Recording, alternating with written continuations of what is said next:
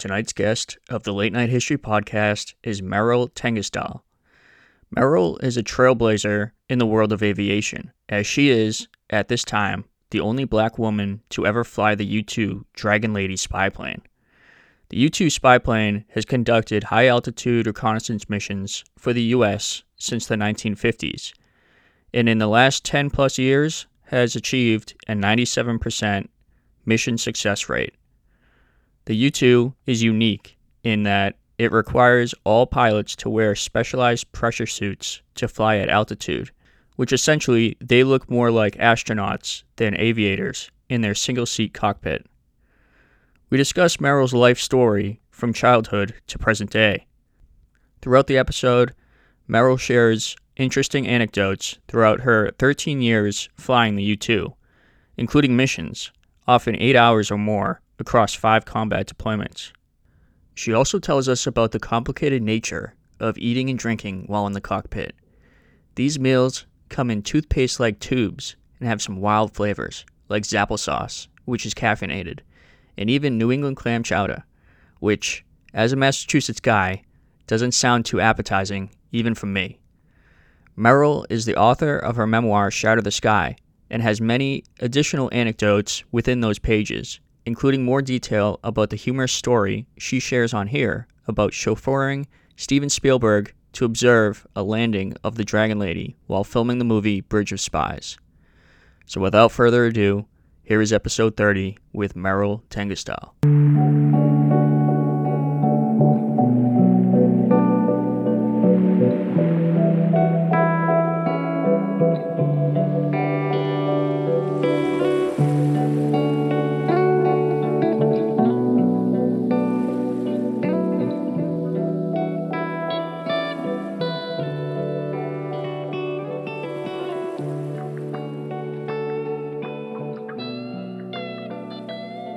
I guess we can just get into it. Like, for the audience, can you say what's the name of your book and talk about that? Yeah, so the name of my book is Shatter the Sky. It came out a little over a year ago. It actually, believe it or not, it came out the day my mom died. So that was kind of a bittersweet moment. Had been working on it for a little bit with a ghostwriter. And, it's just basically about myself and how I became the first and only Black woman to fly the U-2 aircraft. So for people who don't know, the U-2 spy plane has been around in the Air Force inventory for 67 years. And it's still the gift that keeps on giving. Yeah. And before we go into, I know I want to dive into more like the history of the U-2, but for the audience, can you talk about your childhood a little bit? I know you grew up in the Bronx, and I live in Massachusetts, so I'm a Red Sox fan. So I'll let it slide for this episode. I will let you slide. I'm still, I think we have a common enemy now, the Houston Astros, because I was mortified that the Yankees got swept. Oh, it was terrible, but there's next year. I don't know if Judge is gonna stay. He's been offered a lot of money, turned it down, so I don't know what he's gonna do. So growing up in the Bronx, born and raised, was born in the early 70s, 1971. So I lived in a place called Co-op City, which was all these sky-rise buildings built on this place called Freedom Land, where it was a place that kids used to go in the 60s to play. And I heard it was a nice area, but they built all these high rises as a new community of diversity and inclusion. And most of the people who moved in there were Black and Jewish. And, growing up during that time, for me, there were just a lot of gender type roles that one should play. Like girls should be sugar and spice and everything nice, right? And then boys could be the rough and tumble. I was definitely the latter. I definitely was not. Barbies were not in my repertoire. Soldiers, G.I. Joe, Kung Fu Grip. Those were the things that were cool. So, I got ostracized a lot just for being that type of kid that just wanted to play baseball or play basketball or play stickball, which we used to play, or play dodgeball. So um, for me, growing up wasn't the best because I was called a tomboy a lot. And, being a young Black girl in the Bronx, you didn't want to be singled out that way, but that's how it worked. So um, it didn't deter me. It was just a lot to bear at that young age. And for anyone who does get made fun of out there, it's just kind of hard growing up when you're the one who's different. So that was me. And I also know that you have a passion for music, and you got that from your father. Can you talk about that a little bit? Yes. So my dad was a musician, and from what I remember of him, because he left by the time I was 7 or 8, he, he played in a band, and I was always intrigued by the instruments that he had. And he never wanted me to touch any of them because, like all kids, they destroy stuff. I remember my 2 year old, I had some monitor speakers. He put his hands through it at 2. And I was like, you can't get mad at him. It's just like, he's a baby. So and he just looks at me with those cute eyes. But my dad was not having it. So um, but I was always interested in music. Um, Little known fact, my mom, when she used to play a lot of records, she would repeat records played in repetition over and over again, like the same album. It was kind of crazy. So for me, I picked up on a lot of nuances in music. And as I got older, when I was 5, playing the recorder, and I just gravitated towards music, and it kind of stuck with me. And it's actually pretty useful throughout my childhood. And as I grew up, it was kind of an outlet for me. So And what type of like genres? what kind of music do I like? Yeah. Um, Man, just about anything. I'm not really a big fan of country too much, but there are some. Um, Chris Stapleton, I enjoy Tennessee whiskey a little bit. That's pretty. That man has some chops. Let's see, maybe some old country, Charlie Pride. But I really like. I like R&B. I like rock. 80s rock. I'm kind of embarrassed I would live through that, but when it's posted on Stranger Things, it's all right. It's all good. Yep. Um, yeah, so I mean, I was definitely into hip hop, rap, techno music. In my high school, I had one friend, Mikhail. He was first generation Russian. Like his family moved from Russia in the co-op city, and him and I used to hang out and listen to Pink Floyd all day, and then listen to techno. So my range of musics, it spans across all, and of course the classical musics, of course. You know, Beethoven, Mozart. I like that stuff. So everything to me always has something to like about it. And can you talk about what served as a motivation to um, like maybe go into the military or become a pilot? Um, Yeah, so my motivation to become a pilot really stemmed from when I was 7, 8 years old. When I was younger, I just watched a lot of science fiction, a lot of Star Trek. And I loved the fact that the Enterprise was this diverse crew of people who had these skill sets that went out somewhere to an unknown situation, and they used their skill set to navigate through that. And for some reason, as a kid, like I was all about it. Like I was like, man, they're using their minds. It's dangerous. Um, they get to do really cool things. And I said I want to be an astronaut. So at that age, I decided, okay, I'm going to be an astronaut. And I said, well, how am I going to get there? The only thing I could really look at is current astronauts, no one who looked like me. But I said, okay, they all went to college, and I looked at the Starfleet Academy based off of Gene Roddenberry, and I'm like, okay, they went to the academy. I'll go to college, and they're all science like, so I'll be good in math and science. Didn't know if I was. I just said I'm gonna be good in math and science, and I looked at everything. Once I made that decision, I looked at everything through the lens, and I still do today, as experiences to put in my toolbox because one day I'm going to need that experience to navigate the unknown. So, whether it's music, whether it was a class, whether it was reading, I looked at those things as how is this going to help me in the future? And I didn't know how it would, I just knew it would benefit me. So, that's what I did in junior high school and high school. I would just, if it was something that I had not done before, I would do it.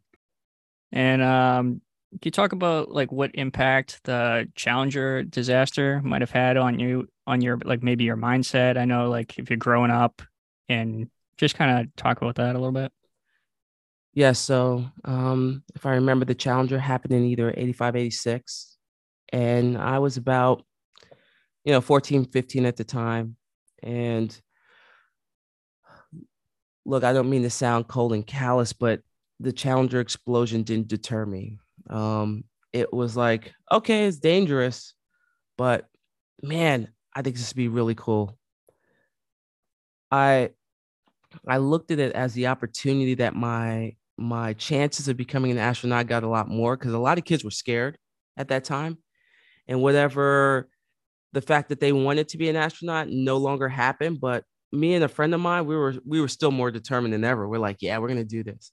I I had been asked this question before, like being afraid of death. I mean, one thing that's certain on this earth while we're born, death is inevitable, right? So is it going to happen peacefully? Nah, most of the time, not. So why not just do it? Why not die doing something you love or something that you're passionate about? I always had that attitude, and I still have that attitude. Um, Experiences to put in my tool belt for the future, and we're gonna die, so you know let's die spectacularly. No, I like that. I recently saw something that said like we're all gonna die, so we might as well have fun while we're do something fun, you know? Absolutely, and I knew that at 14, 15. Maybe it was because I was, as a teenager, you're cynical and life is just, dark anyway. But it was that attitude like, yeah, I'm still doing this. And then after high school, I was actually going to ask you before that about the Bronx Bowlers, just because I'm interested in sports and I know you had that, you played that. So can you just talk about that league a little bit? Yeah. So I was, you know, one thing about my mom, she was in a lot of bowling leagues. When I grew up, my second home was a bowling alley. And most people don't think that. They look at me and they say, "Oh, you're from the Bronx. What do you know about bowling?" I know a lot about bowling. I could probably open up business wise a bowling alley and be able to maintain and do everything well. Um, yeah, my mom was on three leagues, and then on Saturdays I was on a league. And when I got to high school, I joined the bowling team, and then I would go and do, man, I would do a whole bunch of tournaments where it was like single elimination, pyramid style bowling, and you just keep bowling until you got eliminated, single elimination. And then when I went to college and I came back, I was doing scratch leagues, no handicap. So we were pretty serious, a lot of stuff. But I think you're asking about the one time my mom and I did a tournament, mother daughter father son tournament, and this was the only one we did, and it was outside the Bronx, and it was definitely in a place where it was predominantly, it's Caucasian, probably Italian, and we went out there, and where I originally came from was Gun Hill Road, so they had a bowling alley there, and we all rolled up in there, and I'm sure this was like a local tournament for them because they were giving out scholarship money, and they were probably like, "Ah, we'll beat these guys easily." But my mom and I, like, we came in there on a mission, and we ended up, based on how we were bowling, we were either going to be in third or fourth. So the last game was between us and a father and son, and we beat them out. Um, kind of going back and forth. And, at the end, we beat them. I probably beat them by the ninth or 10th frame. So it was pretty close. And man, that felt so good. It just felt really good because one, it's a mother-daughter versus a father and son. So you got the gender thing. Then you got the fact that a bunch of Bronx people come into someone else's borough and just kicks butt. You got to feel good about that. That's like when the Red Sox lose to the Yankees. Oh no. I'm gonna put that in there.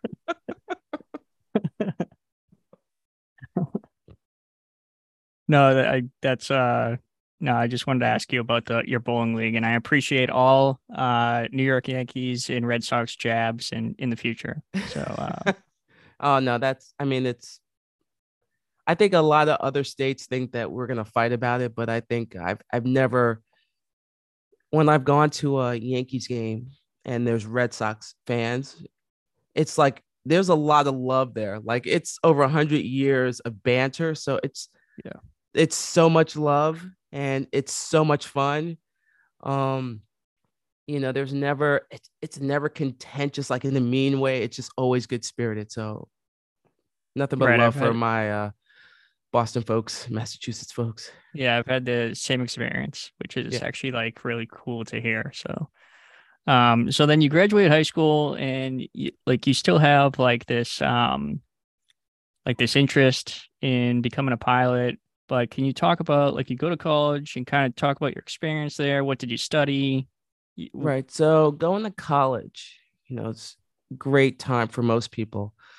I went away. So I went to the University of New Haven up in Connecticut. And what I loved about this college is that far enough from my mom where she couldn't just roll up on me and surprise me doing whatever I was doing, but close enough where I could just take the metro in town and get there in about 2 hours or drive on I-95 in an hour. And I decided to do electrical engineering. And the reason why I decided to do that was because, again, it was during my high school years, I had the opportunity to do a lot of programs. I had a lot of mentorship. And I did a couple of programs at SUNY Binghamton and another college for science. And I did some research when I was about 16 in electrical engineering. So I was interested in that. Fast forward when it was time to pick colleges, I picked colleges that had either an aerospace program or an electrical engineering program. And the University of New Haven had it was a international school, so diverse for me, which I liked. It had small classes and it had a good engineering program, small engineering program. They didn't have aerospace, so I went with electrical. And so when I went up there,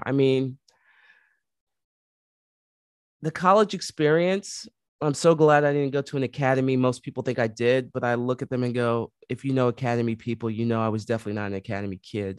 They're just cut from a different cloth. Nothing good or bad about it. It's just they're different. And but my college years, I partied quite a bit in the beginning. as expected. Yes. Probably a little too much, but I was experiencing, I was on the basketball team for a year. They had a Division II team. Um I did ROTC for 2 years there. They had Air Force ROTC. And it was only until my junior year where I failed a class and I said, okay, I got to stop messing around. I can't be partying. I can't, like, the experience. I took every advantage of the college experience. Like I, I don't really have any regrets. I could have been a better student, but I just had so much fun. It was good.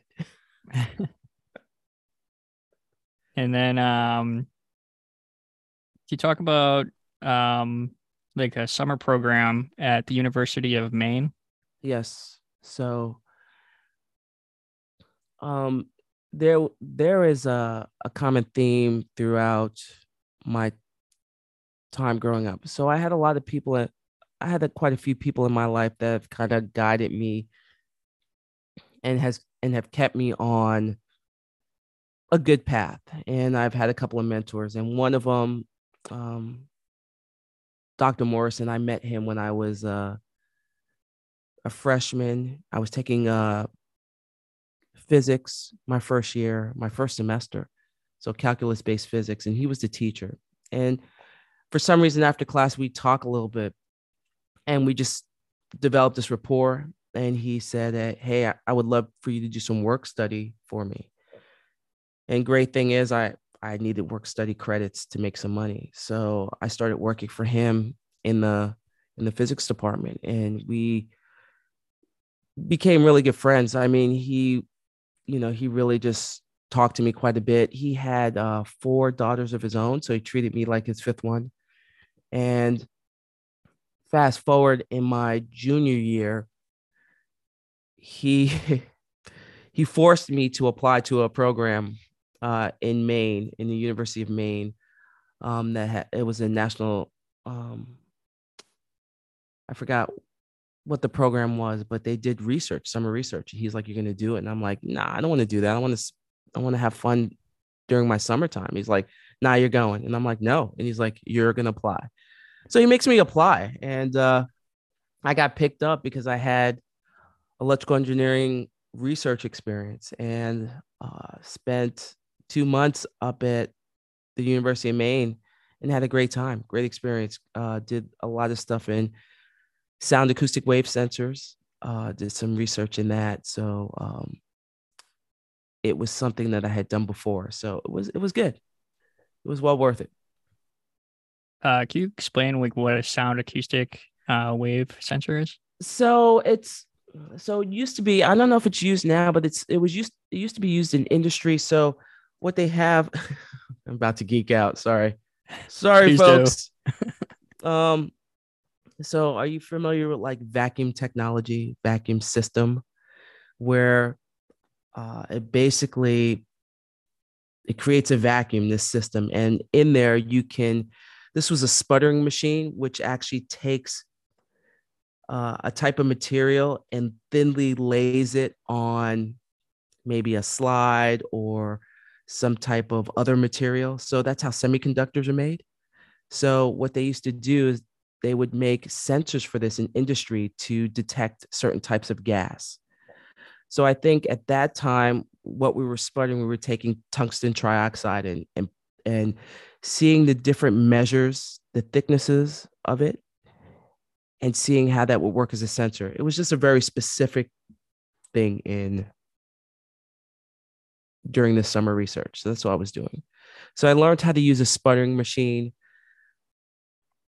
Um, I learned how to operate it to the chagrin of the um the student, like the I don't want to say the intern, but the guy who was getting his PhD and doing research out there. So he was a good dude, but he didn't like to let me go on my own and do stuff. And I'm the type of person like, if you give me the reins, I'm off to the races. I'm not going to break anything, but I'm good. So I had to prove to him offline that, hey, I can clean the system. I know how to work the system. And he was pretty impressed at the end. At first, I don't think he liked me too much, but I was pretty aggressive.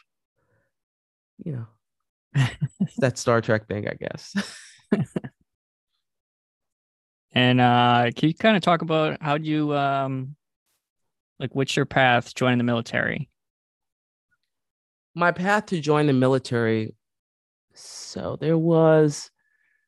I knew when I got to college, there's two ways you could be a pilot, right? So to be an astronaut, you got to be a pilot first. I wanted to fly the space shuttle. So you have to be a pilot.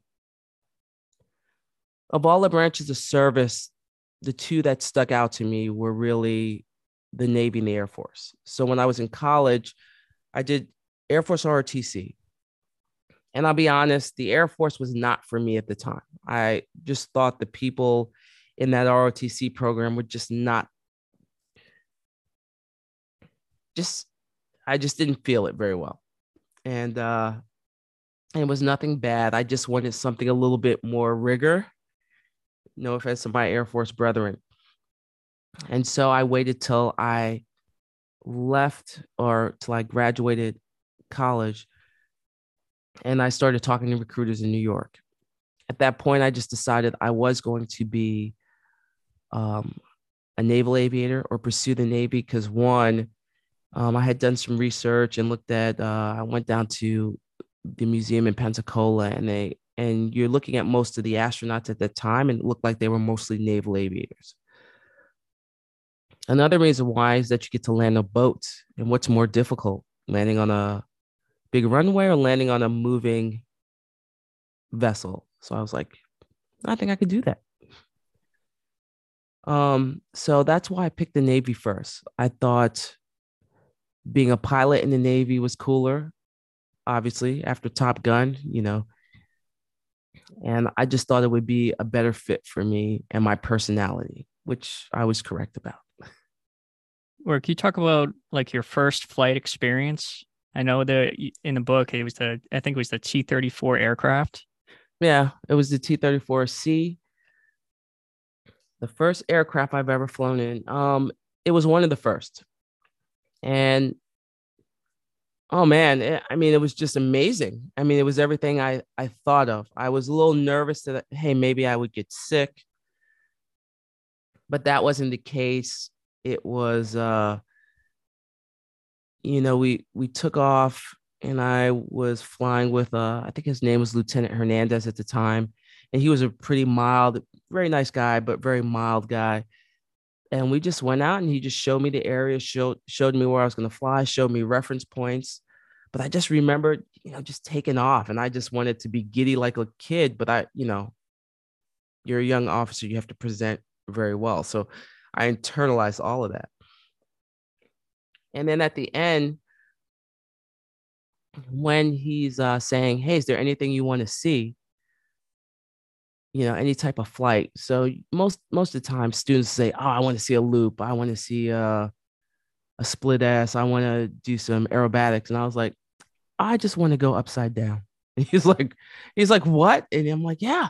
And he's like sighing because inverted flight's annoying. Yeah, like Maverick from Top Gun when Yeah, inverted. you gotta you're doing half an aileron roll, and then you have to kind of push forward on the stick to keep the nose up because you don't want the nose, once you turn upside down, you don't want to let it go through the horizon. So you have to push the stick to keep the nose going this way. And it's a little uncomfortable. And then all the dirt in the aircraft, because these aircraft were flown by students, it's all coming to the canopy that's upside down. It's kind of gross. Yeah. The T-34 had been out for many, many years. So, but I thought it was the coolest thing. I was like, this is awesome. And he's like, all right.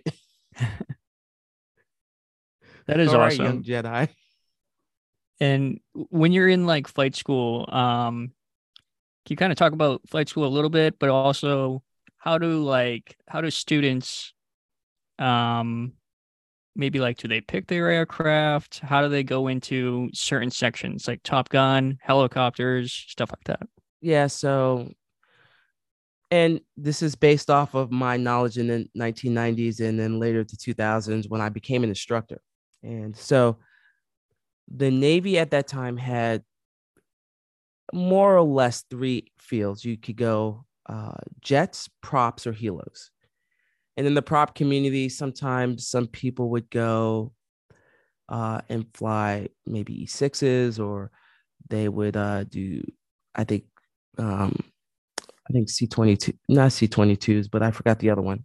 Um, and then you had jets. So when you went to the jet pipeline, you'd learn, and then you figure out which specific jet you would go into in advanced training. And same as helicopters, you'd fly the TH-57 Bravo and Charlie, and at the end of that, you'd put your dream sheet down or what you want, and then you would get what you know whatever the needs were and how you ranked, how they ranked and stacked you. So after basic after primary flight training, they tabulate a score from you called an NSS score at the time, Navy standard score. And that's how they rack and stack who gets jets, gets helos, and gets props. And then you go through intermediate training and then advanced training. And at the end, they rack and stack you again. And they figure out if you get helicopters, you go H-60 Bravos, H-60 Foxtrots, if you, you know, fly, Hueys, whatever it is. So that's how it works. When I finished flight school, there's a cutoff for jets, and I don't know if that still exists. I I heard from a previous person who just selected recently that still exists. So I missed the cutoff by 9/10 of a point.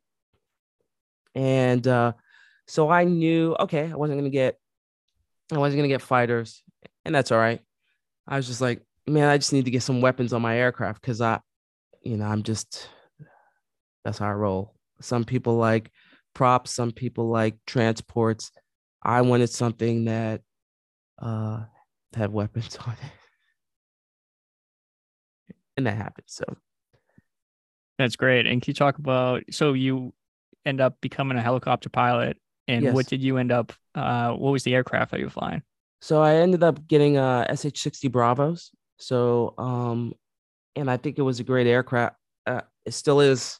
I mean, they don't fly them anymore, but they fly the Romeos. So the SH-60 Bravo at the time was just a multi-purpose aircraft. It was HSL, stands for helicopter anti-submarine light. So it's a sub hunter, but we also did a little bit of air to surface type stuff. So we had the capability to have a Penguin missile at the time, Hellfire missiles. We had FLIR. We had torpedoes for subs, sonobuoys to listen to, and we also had what was called a magnetic anomaly detector, MAD system. That was basically this big magnet that drug behind the aircraft that can detect big pieces of metal in the water, i.e., submarines. So that was just, pretty cool for me, and I like that. And it's a plug and play system. So every day you go out, know what you're going to do. You prepare for everything. Again, it goes back to, hey, I learned all these things and I have this particular skill set. What's happening and how do I use the tools that I've been given to navigate that? So I was good with it. No, that's pretty cool. And I also wanted to ask you about, usually when I watch like movies, you see like the big Navy ships that drop like they're like the minesweepers, and they drop the depth charges for the submarines. But you're in a helicopter, right? Yes. So, and you can use, there was like an exercise in the Bahamas, and you had to like drop a torpedo out of the helicopter or something. Right. So every year you got to get qualled in the weapon systems that you work. At least from my standpoint, that's always what it is. And we used to go to AUTEC, which is AUTEC. I don't remember what AUTEC stood for, but there's a base out in Andros Island in the Bahamas, the biggest Bahamian island, I believe. Don't quote me on that. But the depth of the water is very deep. There's two things that go on out there: bone fishing for all those, fishing enthusiasts. And we go out there to, practice torpedo dropping because of the depth of the ocean. And so we'd go out there yearly to recertify for that. So basically, we fly a mission. We would hunt um, a, basically a decoy, and we would use our tactics on that and determine it. And we'd actually have events out there where we would compete with other squadrons on who had the better drops. So, it's pretty fun. It does sound fun. And how many years were you a helicopter pilot for? And can you talk about like deployments or Right. yeah. Yeah. So I was a helicopter pilot. Uh, I flew H-60s from 1996 to 2000. I was deployed I went to the Mediterranean and then the North Arabian Gulf about a month after we got there. Because during that time, he was acting up. So they sent a huge contingent out there. We were with the George Washington Battle Group. I was on the Normandy CG-60 at the time. My second deployment was to South America on Unitas, and that was about a 4-month deployment. So we did a lot of exercises with the South Americans, and it was kind of a it was a lot different from being in the Middle East. This was more of a, working with our allies to do anti-submarine and do other exercises where the ships were involved as well as their air assets.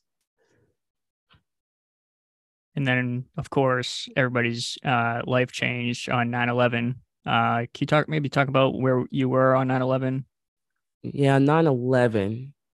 I was sitting at home, getting ready for a flight. At that time, I was out of the H-60 community. I actually got picked up to fly to be an instructor for the T-34, and then follow on from that, uh, upgrade to the T-6, which was a new trainer that both the Navy and the Air Force were flying, or that both the Navy and the Air Force purchased. And they selected four Navy instructors, and I was one of those that were selected to go to Randolph Air Force Base. So at that time, I was in Texas. And on 9/11, I just remember sitting on my couch, and I think Oprah was on. I'm almost sure of it. And all of a sudden, breaking news goes in. And, I'm like just everyone else that day looking in shock at, these planes going into the World Trade Center. And I remember calling my boyfriend, who's now my husband at the time, and we were discussing, what was that, the plane? Was it a missile? What was it? Because, there's all this stuff on the news. And when the first tower fell, I just remember my mom actually used to work downtown at a post office. She's a post office worker. So she used to work down by the buildings, and I could not contact her. So I wasn't sure if she was still working there. She had moved uptown a little bit at that time, but still, it's just kind of that gut wrenching feeling when none of the circuits are working because it's just total chaos and what was going on. But I also remember that I was annoyed because now I'm an instructor and I'm not going to go out to the fight. So, it's one of those things where you're like, let's go do some work. It's time to work. So, but it wasn't in the cards for me for the next couple of years. We had to train the next group of future pilots, which was still cool. But you know, as a when you have an aircraft that you've flown, that's where you want to be. And then eventually you joined the Air Force. And can you kind of like, when was the first time you heard about the U-2 plane? So my husband and I, we have conflicting stories. We joke about this because he says I recommended it, but you didn't pay attention to me because it was me. And I said you might have said something. I said, but my boss, who was an Air Force lieutenant colonel at the time, he was talking. He's like, Merrill, you're gonna get out in the Navy because I was going to um resign my commission and go back to school because I still wanted to be an astronaut. So I was gonna do it basically as just get my PhD and move on. But he's like, you should look at the other programs you offer. You can fly. At that time, they still had the F-117s, the B-2s, B-52s. And I was like, oh, and then the U-2. And he said, and I'm like, huh, well, let me check this out. Then I looked at the program. I looked at what it did, and I was like, that's pretty cool. They fly with pressure suits. Their mission's cool. Reconnaissance. No weapons. Okay, that's fine. But they fly and they do this unique mission. Not a lot of people do it. Go back to early childhood. What tools can I put in my toolbox now at this time to be more interesting for NASA as an astronaut? And I'm like, maybe being a U-2 pilot's the way to go. So I said, all right, let me apply to the U-2 program. And I did. I applied to the U-2 program. And the same breath, when you apply to the U-2 program, actually had to apply and do an inter-service transfer, which is going from one branch of service to the next. And so you had to apply for those Air Force Personnel Center, AFPC, which is they deal with all the people and where people move. It's similar to the Navy detailer, which is the person responsible for where you go next, if you promote where you go, if you're leaving. And I sent a letter to AFPC requesting to go to the Air Force in accordance with the instruction. And so I got my application for the U2 program went straight to Beale. They saw my application. They invited me out to an interview.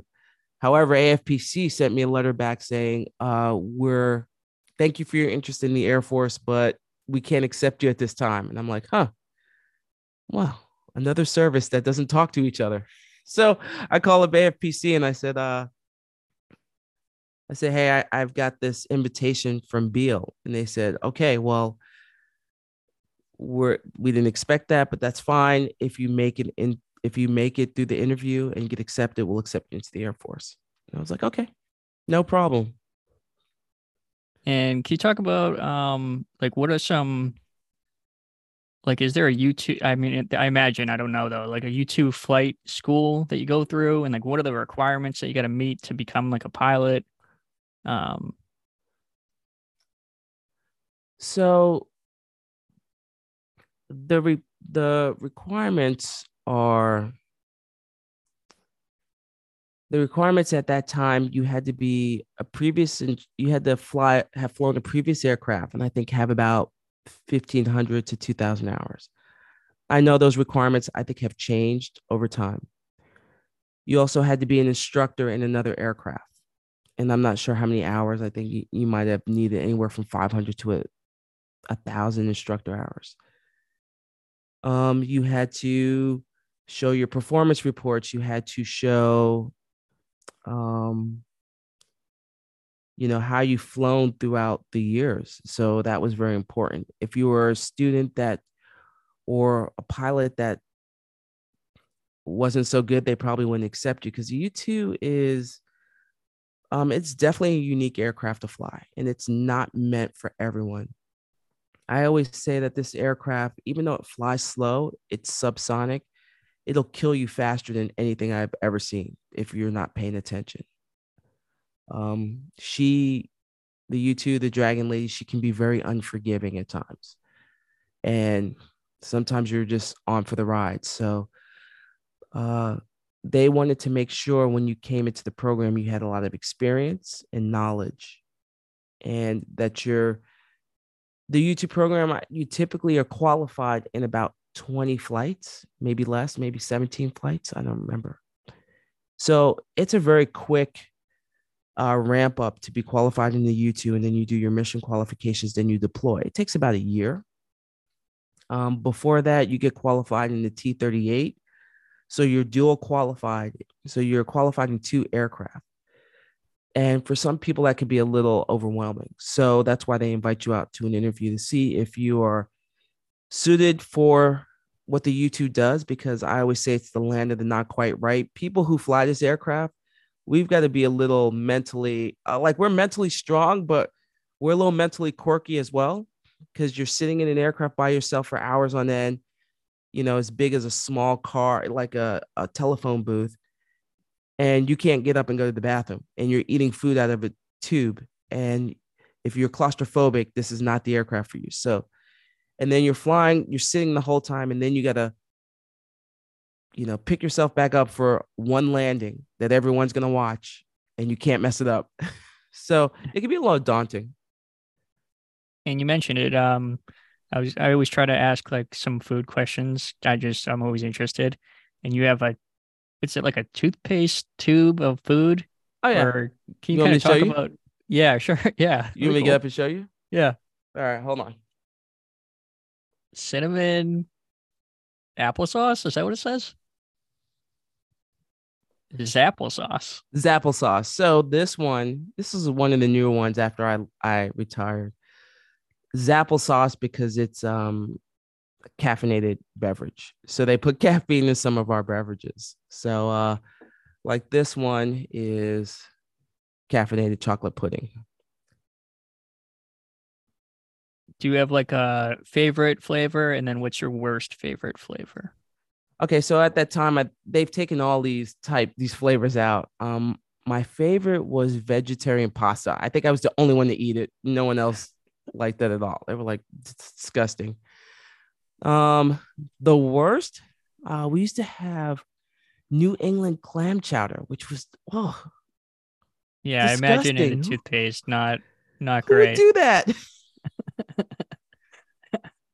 So since I've left, they've come out with cinnamon. I think this one is caffeinated. Don't quote me on the Zapple sauce, but they have truffle mac and cheese. I got a chance to try hash browns and bacon, which was pretty good. They had pepperoni pizza, which I never tried. I bet you it tasted like vegetarian pasta. Oh, and my other favorite that they took off the menu was caramel pudding. That's just fascinating. And going back like this, you mentioned before there's some history with the U2, but you have a funny vignette in your book about Steven Spielberg that I wanted to ask you about if you wanted to talk about that. Oh, absolutely. Yeah, that was awesome. So, the U2 was designed by Kelly Johnson. It started flying missions in 1955. In 1960, Gary Powers was shot down, and the movie Bridge of Spies, Steven Spielberg movie starring Tom Hanks, talks about it's the story centers around the lawyer in which Tom Hanks plays, and I forgot the lawyer's name, who brokers a deal between getting back Gary Powers by trading a Soviet spy or a Russian spy that America had. And in the meantime, he also brokered a deal for another student that got stuck when they built the wall in Berlin. And so, as part of this movie, DreamWorks came out to Beale Air Force Base to do all the flight scenes with the U2 because why not? I mean, the U2s fly out of Beale. So Steven Spielberg came out for a couple of days, and at that time, I was a lieutenant colonel, and I was a deputy ops group commander at the time, but I got on working with DreamWorks as the liaison kind of between the base and the rest of the crew. The wing commander at the time knew me. He's like, Merrill, just go do what you need to do. I trust you. And I'm like, all right, cool. And so we got an aircraft. I worked with another maintenance master sergeant, and we got an aircraft to use for the scene of the U2 taking off. And we used a pilot that was needed a training sortie because he was going to deploy like 2 days later, and we set all this stuff up. So it took a couple of months to set up, but we had it all set up. So the day that they were going to fly the aircraft, Steven Spielberg was with me. We had coordinated all the safety protocols and everything. And I had the mobile, which is a pilot in an aircraft, a pilot in a car that monitors the aircraft and gives the pilot calls because we haven't discussed the U2 yet, but you have a mobile that gives the pilot who's flying calls because it's very hard to judge height in the U2. So we have someone giving altitude calls because you have to stall the U2 at 2 feet. You can't land it like a normal aircraft because of the bicycle configuration. So the mobile was out there. I was out there with Steven Spielberg and the main actor who was playing Gary Powers. And we had a whole bunch of camera crews on the runway. Well, before the aircraft took off, the mobile, which also had a camera on the car, had some issues with it. So he had to get off the runway. And so he said to me, Hey, Merrill, can you make sure the aircraft gets off and do the final checks? And I'm like, yes, because I was in the brief. We had briefed this all out. So I knew everything that was going on. So I do the final checks. I salute the aircraft off and I say, give them a thumbs up. You're clear to take off. The aircraft takes off. And after that, I turn back around and Spielberg says, okay, can you drive me to the next shoot? Because they were shooting some other stuff as well. And I said, sir, I can't do that because I'm with the aircraft. The mobile and the aircraft are always together from engine start to engine shutdown. And he said, well, just stop here and I'll get out and I'll walk. And I said, sir, you can't just walk on the flight line. You're going to get rolled up by security. Like, they don't play. So he was annoyed because I just told him no twice. And so the car was quiet. And the other actor was looking at me like, you in trouble? And I was like I couldn't like look eyes. I couldn't lock eyes with Spielberg because he was in the back. And I'm like, oh, I felt it was very awkward for me. And I said, sir, this touch and go is going to take about 90 seconds. We'll be done in a second and I'll take you to the next scene. He didn't say a word. So we're waiting and I'm trying to give a play by play because it's awkward silence in the car. My other buddy, who's the original mobile, comes up and he goes, Merrill, I got it. And I'm like, cool. And then he says on the radio, it goes to the chase. And to the chase means that both of the cars are going to go. And I'm like, now he's locked me in a position because I couldn't just drive off. And I'm like, oh, this sucks. And so we wait. So the aircraft comes down. It's coming in for a landing. My buddy goes first. He's giving calls. I follow tightly behind the mobile car. And I mean, pretty tight. Spielberg is saying nothing, but he takes out his phone. And he starts recording. Right. So not saying a word. He makes the calls. The mobile makes the calls. The aircraft lands. Everything's good. The aircraft takes back off again because he's going to do his training mission because he's preparing to deploy. We go off the runway and we go back. And Steven Spielberg goes, that was awesome. He's like, that was the best. He's like, Merrill, I'm so glad you made me stay in here. And he just like, he starts, just going off. He just like was really excited. And quite frankly, I felt a sigh of relief because, I didn't want like Steven Spielberg to not like me. So he was happy. And when we went to I drove him over to the next hangar bay for the next scene. And he gets out of the car and his producer comes. He's like, hey, governor, we got this next, because he used to call him governor. We got this next thing set up. He goes, no, wait, I want to tell you what Merrill just did. And he just like relays the whole story and he's all happy. And he's like, yeah, for that moment, we were BFFs. That's what I'm going to say. Me and Spielberg were like this, from this to this. That's amazing. Yeah. So, in all seriousness, Steven Spielberg he is an amazing person. He is a genius. It was an honor just to be there, watch him for 2 days working his magic and just getting just a small glimpse on how his perception of the world and how movies and what he wants people to see. I was like, wow. Yeah, I see why he has a lot of accolades and awards.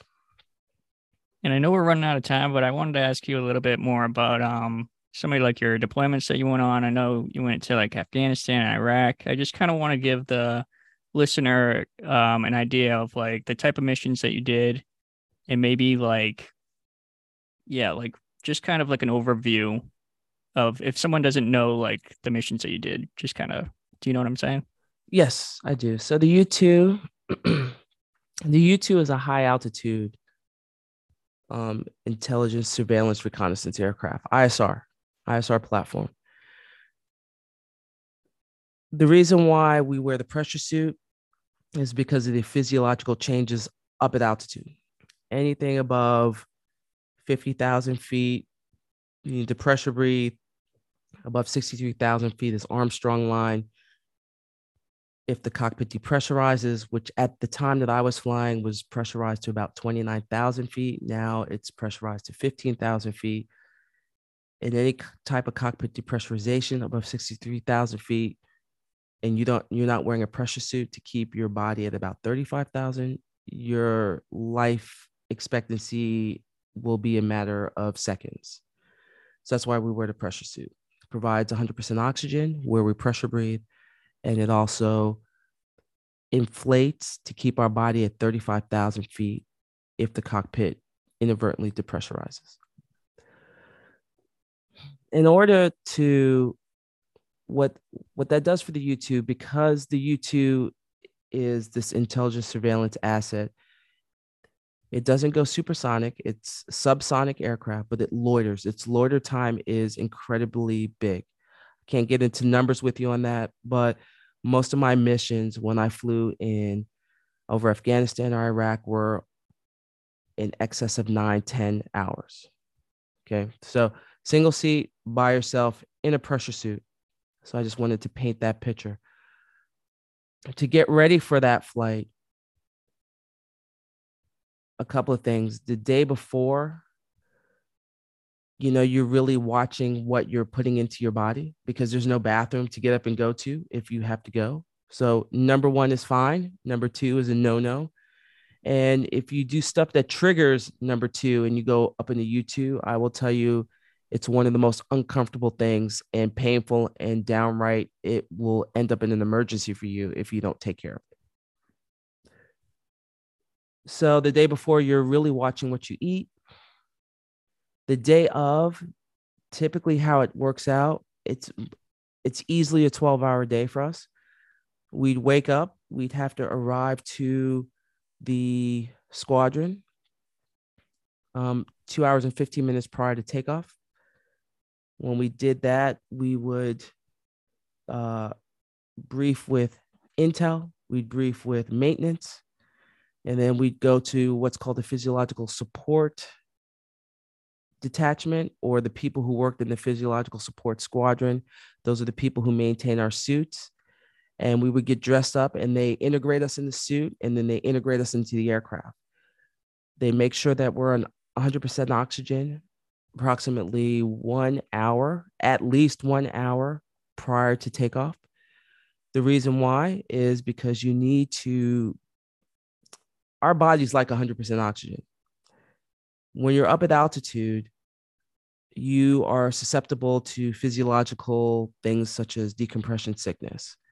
Decompression sickness is caused by nitrogen bubbles in your body.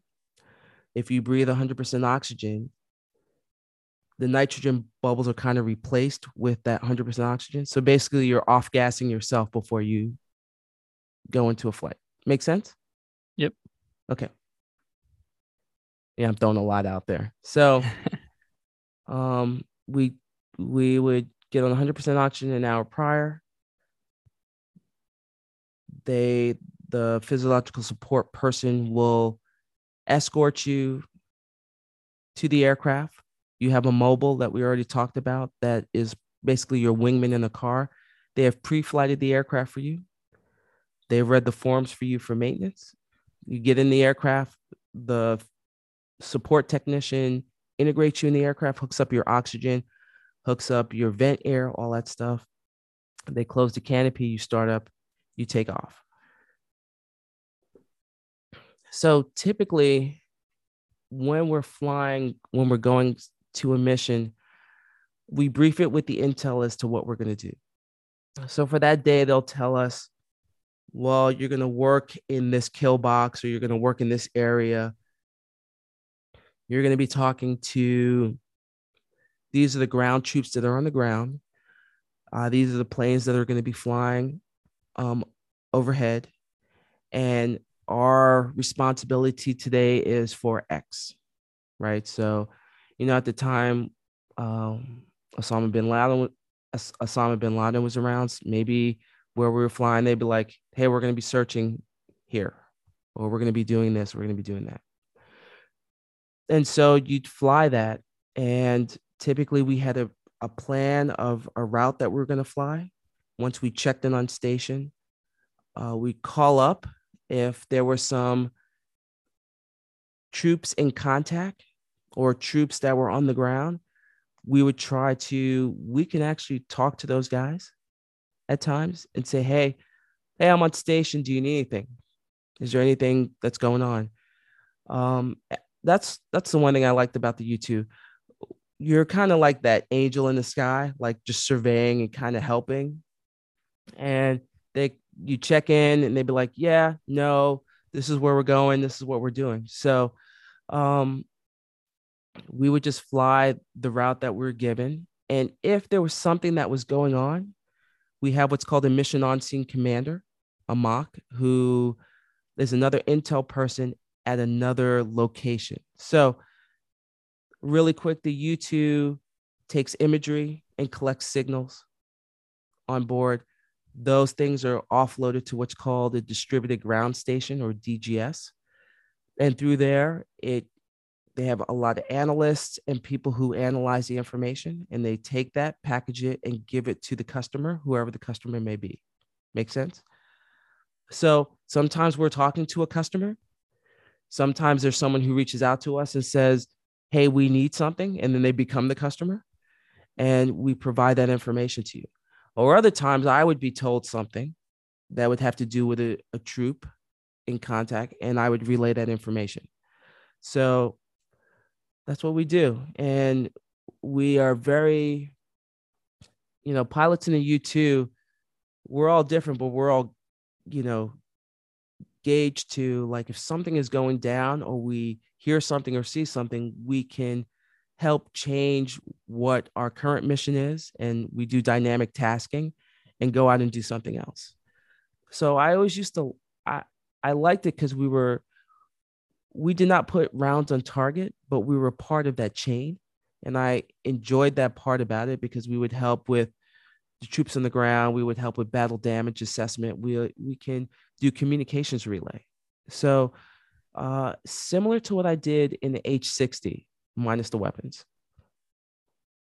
That is like super fascinating. And I forgot to ask, did you have a call sign, or was that the Dragon Lady? Did that become your call sign, or was it? I've, I've never had a call sign that stuck. Never. So in the Navy, I had Frosty for a while because I had severe frostbite during training one time, almost lost some digits. Um, the Dragon Lady came about when I did the reality show Tough as Nails. And I was wearing this shirt actually. And when the first, you don't know what the camera guys are doing because there's like hundreds of camera people around just filming you in all your pain, and you're not looking really, your unglory, I guess. And the first episode came out, they like zoomed in on my chest and it said Dragon Lady. And from then on, it was stuck like, yeah, you're the Dragon Lady. I'm like, it's the name of the U2, but they're like, nah, you're the Dragon Lady. So that's where it comes from. So it's the name of the U2. And I think the Brotherhood's okay with me using it. I I mean, it's a pretty represent well. cool, yes, and it's a pretty cool nickname. Like, if you're gonna have a nickname, be It called the is. Dragon Lady. Yeah, and I'm pretty loud, and most people know I'm I got that side of me. So I was gonna, I was gonna ask about like, I'll just ask it. Like you also do like when you're in Iraq, you talked about in the book, like if there was ever like an American or a contractor or somebody who went missing or got captured, that's right. also So like a mission that you guys would yeah, do. it was a soldier. It was towards the end of my mission, and I was about to go home, and because they were gonna, I was just at the end. I was probably flying about 8+ hours at that moment, and then they said, "Hey, we just got on the net that a soldier was taken. Can you stay on station?" And you know, you quickly go from this point of, okay, we're going home, getting your in your mind your checklist, to like, nah, we still got work to do. So I quickly calculated how much longer I could stay. And based on everything, I gave him about 20 to 30 minutes. And I said, yeah, this is what I can do. Hey, upload me where you want to fly me. They gave me some kind of box pattern, which is something similar you would see in helicopters when you're doing search and rescue. And I just began flying that and just trying to figure out. We did not that day, uh, you know, it was unsuccessful. And then once I reached what we call bingo fuel, I exited the area. And how many years did you do with the U2? How many flight hours, total flight hours did you have? Combat hours, and yeah. Yeah, so I flew in the U2 program for 2004 till I retired. So about 13 years. I have over 1,000 hours and over 300, over 1,000 hours in the U2, 330 combat hours in the U2. I know some people are saying, well, 1,000 hours in 13 years, but you have to remember, I was a major select. So I did leadership tours and I did staff tours. So I did, of those 13 years, 5 years I did of staff tour. So that was 8 years flying in the U2. And even in some parts of the U2, I worked at the wing level and stuff like that. So I did about 5 deployments during that time. And then when you retired, what have you been doing post retirement? Post retirement has been equally as been busy. Um, we talked about it in 2020. I filmed a show, a reality show called Tough as Nails that aired in 2021. In 2021, I came out with a book. I started, when I retired from the military, I started motivational speaking to motivate, especially young people, into the STEM field and flying and just being better versions of themselves. I became a personal trainer to also do the same because I feel like fitness is huge. It's big in my life, music, fitness. And I use that a lot with young kids. Nothing more fun than going to a junior high school and kids are mouthing off. I'm like, let's do some push-ups right now. And then they get like all motivated, like, I'm gonna beat this old woman. I'm like, yeah, you're not. And that's, I mean, is that enough or should I be doing more? I Book, think it's awesome. motivational speaking. We during that time we increased the size of our family. We brought a young girl into our home who is now, she's my daughter. I have my son, and yeah, just kind of my husband in his own right is doing some great things. He's about a 100-pound brain. He works at Lawrence Livermore. He's a health physicist. He does some amazing work. So I'm actually not the smartest one in the family.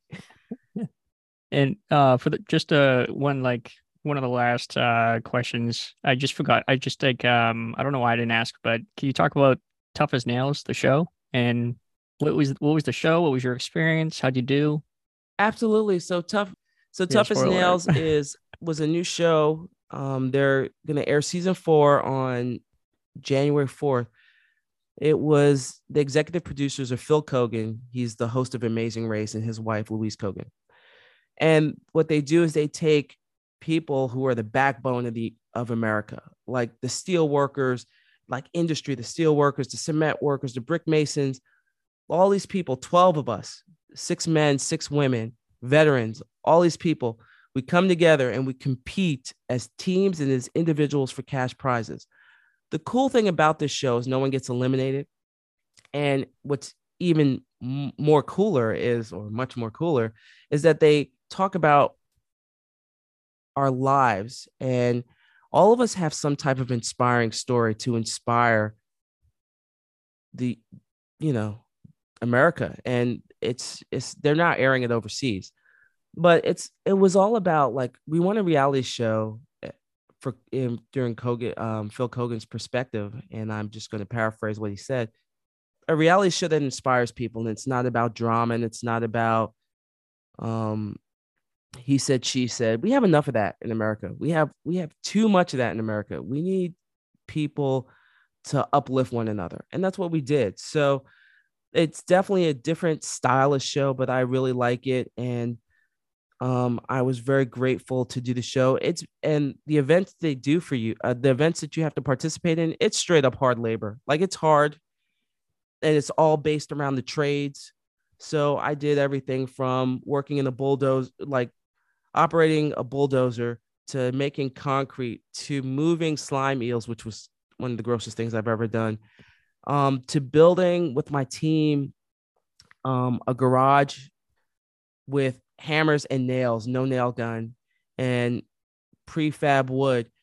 So, spoiler alert, I did not win the individual prize, but my team, Savage Crew, we won the overall team prize. So it was just great. I mean, I met four other people who were like they're like my brothers and sisters. It was like being in the military again. So this show came at the time when I was retired. I was questioning a lot of things, even though I was doing motivational speaking and stuff. Just for me, working in in the civilian world, it's different as a military person. The transition is difficult for a lot of us in certain ways, and I'm no exception. So it was nice to be in a show where you had this family style and this camaraderie, and it was good. It was a good experience. That's great to hear. And if somebody wants to reach out to you for maybe like have you public speak for them, or they want to read your book, how can they find you? You on social media? I am definitely on social media. So my home on social media is Instagram. I'm Dragon Lady 788 because that's my pilot number. There's like 1,155 pilots, YouTube pilots. I'm number 788. You can also, if you want me for a speaking event, contact Harry Walker Agency. I'll go to their website and they will get back to you. You could DM me on Instagram. You can find me on Facebook. I'm slower on Facebook than Instagram. I know I look old and I'm old, but Facebook is not my place. You'll see me occasionally on TikTok under Merrill Tengesdal, LinkedIn Merrill Tengesdal, and my website is merrilltengesdal.com. If you want to buy the book Shatter the Sky, you could look on Amazon or you could buy it to order where books are sold, either Barnes and Nobles, Walmart, Target. We got it covered. And if you want it signed, you could DM me on Instagram and say, "Hey, I would like it signed," and I could work something out with you. Awesome. Well, thanks, Merrill, for coming on the Late Night History podcast. Thank you so much for having me.